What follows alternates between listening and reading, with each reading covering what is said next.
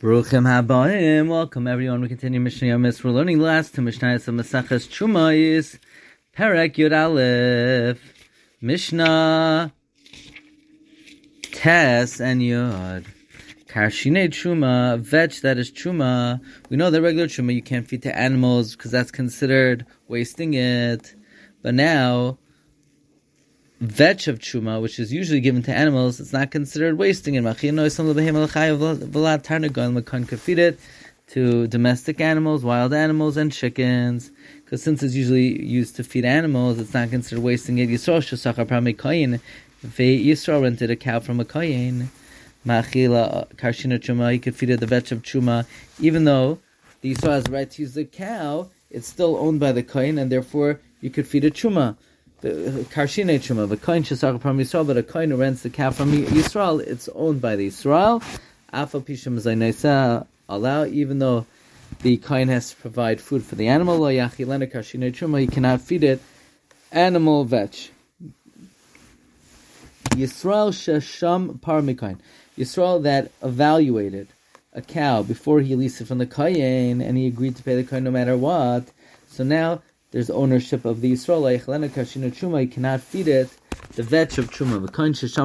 But a kohen who assessed the value of a cow from a Yisrael, and he agreed to pay it no matter what, so now you could feed a machila karshine Truma. The kohen could feed the cow Truma regardless. Mishnah Yod. Madlikin shaman serve b'bate knesiyos. Even though truma that becomes tamei, it cannot be eaten. It has to be burnt.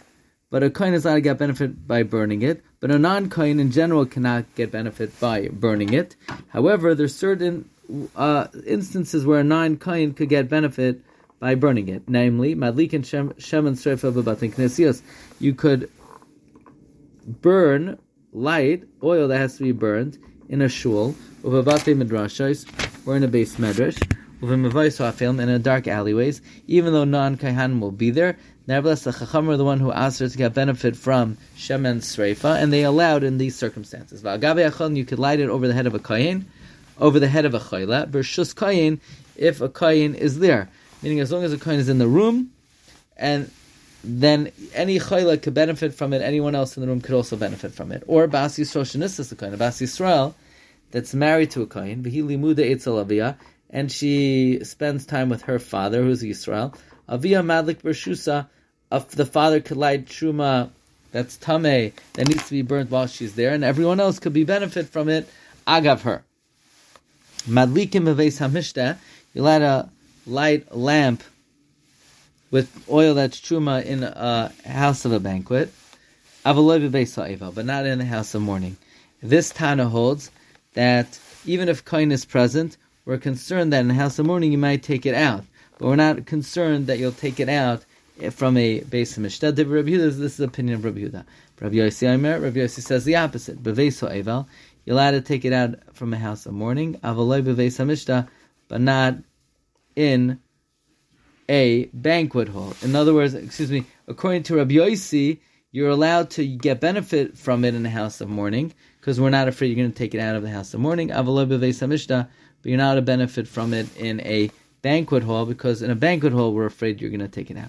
Rameir Oyster Kanrakan, Rameir Asers in both situations, because we're afraid you would take it out from both. Rabbi Shimon Mater of Kanrakan. Rabbi Shimon permits it here and there, because according to Rabbi Shimon, we're not worried that in either place the person will remove the lamp. Salika lach meseches trumais. Baruch Hashem, we are zocheh to finish meseches trumais. May HaKadosh Baruch Hu give us siyata d'shmaya to learn and know the next mesechta and all of Shisei Sidrei Mishnah. V'chal HaTorah kula. Bracha v'hatzlacha.